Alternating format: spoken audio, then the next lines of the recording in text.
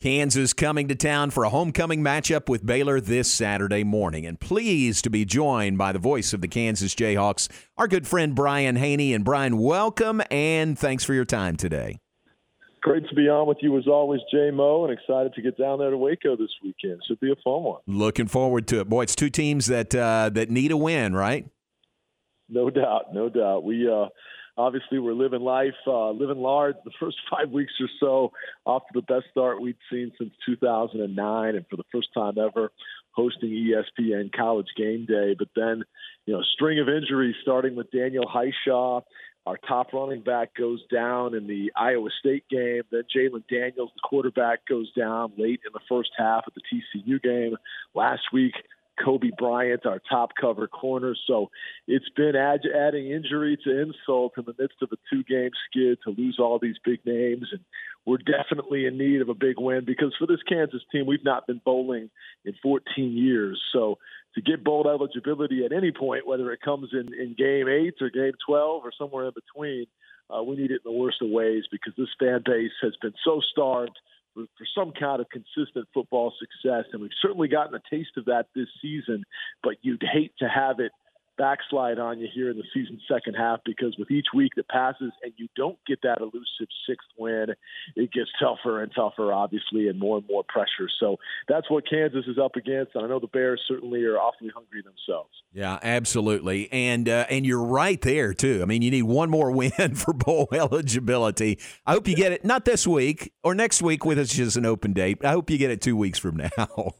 There you go. It would help your cause. We take absolutely. In a couple weeks. Yeah. What, despite those injuries and really some significant guys out of the lineup, you still played really well. An exciting game against TCU, that game where game day was there, but lost that one by 7. And then last week at Oklahoma, came from pretty far down and made a game of that against OU. Man, your guys are playing really, really hard.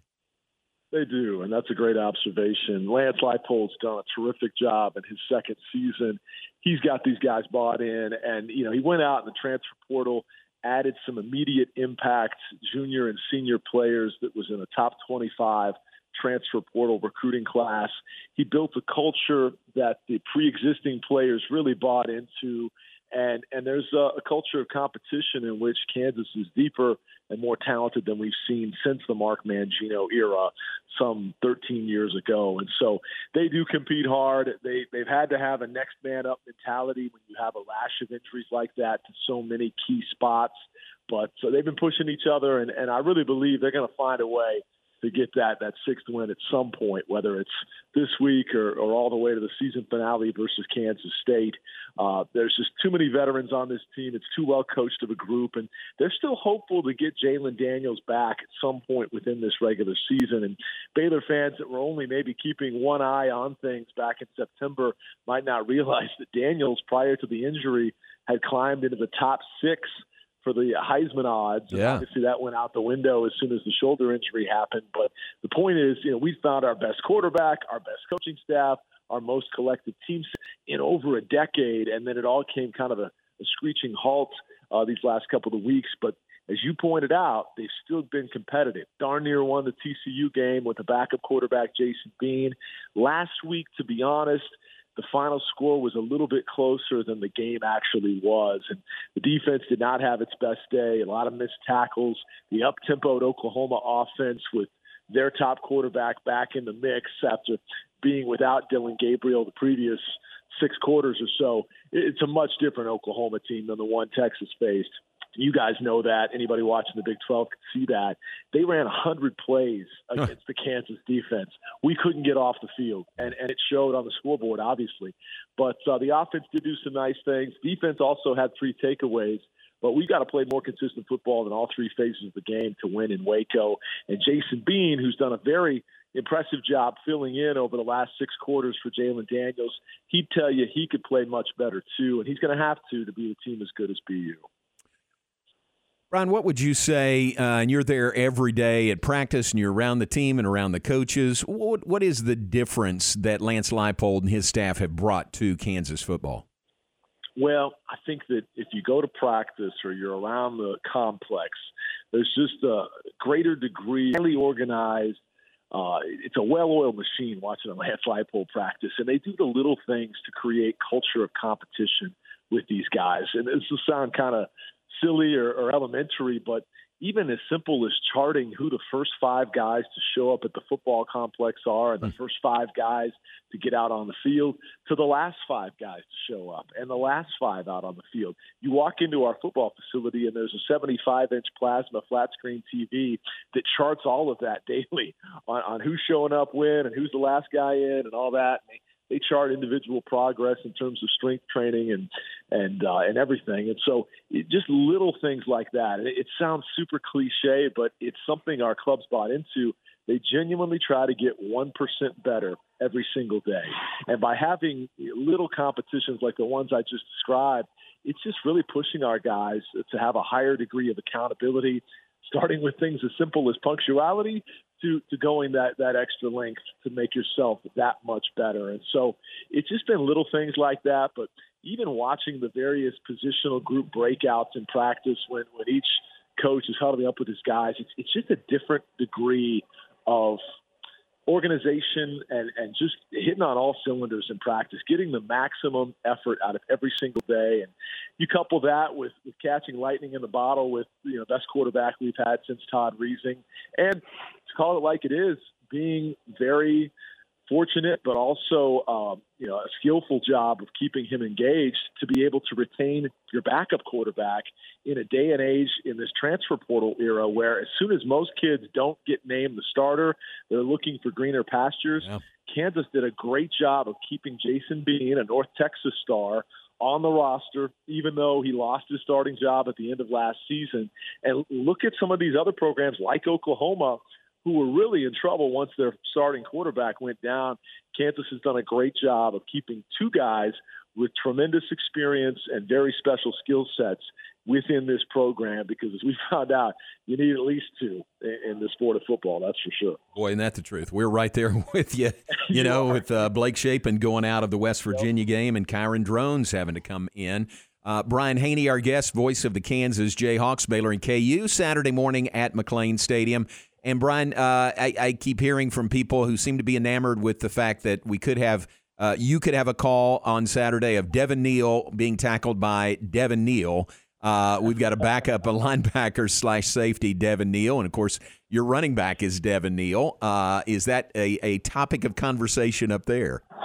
I've gotten several messages about that. And as you heard on the play-by-play call that your producer queued up for us there, we call ours Real Deal Devin Neal. Yeah, Feel free to steal that if you want. Okay. If your guy is legit as well. But no, Devin's had a great start to his career these first 2 years. He's a Lawrence, Kansas product that was the number 1 prospect in the state of Kansas. And so to see him do what he's done his first couple of seasons has been great. But like I mentioned, Hishaw was really emerging as our best option. So much like the quarterback position, Kansas fans are very thankful that we've had a great deal of depth in the running back room because we've had a lot of attrition at that spot too. And hopefully our version of Devin Neal will have a big, big day. And if your Devin Neal's taking him down multiple times, it's because he's deep downfield. Yeah, very good. We'll see how much that plays out on Saturday. Hey, did you go over to Kansas City for the basketball media days? I did. I saw Coach Drew and the preseason favorites, the preseason number 5 shared spot in the national rankings. I love that. In a preseason where there's so much debate as to who's the team to beat, the fact that we had the exact number of votes in the AP poll is pretty stinking cool. And 2 Hall of Fame caliber coaches there with Coach Drew and Coach Self. So that was a lot of fun. And Adam did a great job speaking to the media too, Flagler. So really impressed with everybody from the Baylor contingent today. Really good. What's your sense, having heard the coaches and some players today? I mean, this is going to be, we say it every year, but this is going to be a really high-level season of basketball. Yeah, no doubt. I mean, Texas looks so good. TCU looks really good. Texas Tech with Mark Adams is going to be ready to rock and roll, and same with Oklahoma State. And it's such a terrific league top to bottom. And when I think about Coach Tang, who obviously you're a huge fan of, and what he's bringing to Kansas State, it won't be long before they're contending as well. And then when you think about the 4 basketball programs that will soon be added into the Big 12 and what programs like Houston have done in recent seasons, it's kind of scary to think how good a conference that's been as good as any, Bill Self would say better than every other conference, how much better they're about to get, as we expand to 12. And, to think that we won the last title, you won the title before that, and Texas Tech in 2019 was a three-pointer with 12 seconds to go in the game away from winning it. Had that gone down, you're talking about the three last national champions. And obviously, Kansas and Baylor were both in contention in 2020. We were the consensus number one team at the time when the pandemic hit. So it's been an embarrassment of riches for the Big 12 Conference in terms of national prominence these last 4 years. And when you think about Coach K and Jay Wright both retiring last year, Roy Williams retiring the year before, obviously names like Izzo and Self that are already in the Hall of Fame are huge names, but Scott Drew's right there with them. And so it's a conference of great coaches. Bob Huggins just went in the Hall. But I think that your coach and our coach obviously are two of the prominent faces in college basketball right now. And so as co-favorites in the minds of some or 1 and 2 in the minds of others heading into this year, I think we're going to be in for a heck of a ride in terms of the basketball back and forth between Baylor and Kansas this year, and can't wait to see who comes out on top in about 5 months. Yeah, absolutely. Well, a lot of football water under the bridge left to be played, so we look forward to you guys coming down the game on Saturday, and look forward to seeing you and David and your crew. So thanks for your time today. Man, I don't know if we have 20 seconds for a story. Oh, sure. But real quickly, so your listening audience can hear it. You had a chance to have a fantastic call for the national championship clinching moment in the previous April, the April of 2021. And so, of course, who do I call on the Sunday night before our Monday championship game with North Carolina? I call J-Mo. And as one of my great friends in the industry, you gave me tremendous advice.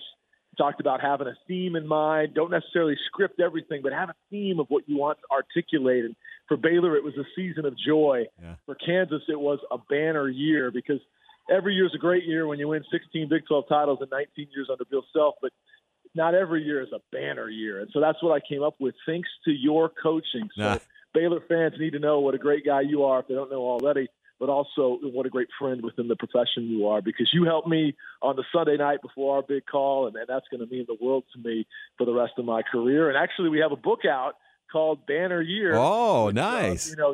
Your theme, and you didn't tell me Banner Year, but you told me to find my theme. Finding that theme led to a pretty dang good call, and obviously a book now. And so we're really grateful for having friends in the conference like John Morris, who certainly helped me the night before the biggest call of my career. That's very nice of you to say. Thank you very much. You nailed it for sure. And don't we have, let's let everybody know, don't we have great camaraderie among our group in the Big 12 Conference? We really do. It's as close-knit group as you'll find. Yeah. No doubt. All right, man. Look forward to seeing you on Saturday. Travel safe, and thanks for your time today. Thanks, J-Mo. All right, bud. Appreciate you. Thank you very much. Brian Hanni, the great voice of the Kansas Jayhawks. Baylor and Kansas coming up on Saturday.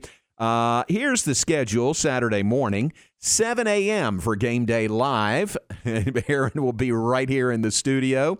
9 a.m. for the Baylor Alumni Tailgate Show, the first hour of which will be televised on KCEN TV.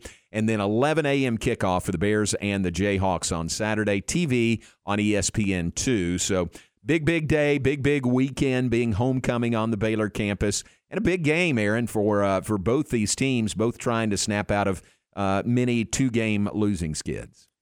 Yeah, and they both have the same daunting kind of look ahead. Like if you lose this game, with Kansas only needs one for, to be bowl eligible. Baylor obviously needs 3, but you've got to look ahead if you lose this game and say, okay, where are the wins at? Whereas if you could win this game, you feel better going forward about finding those wins. Yeah.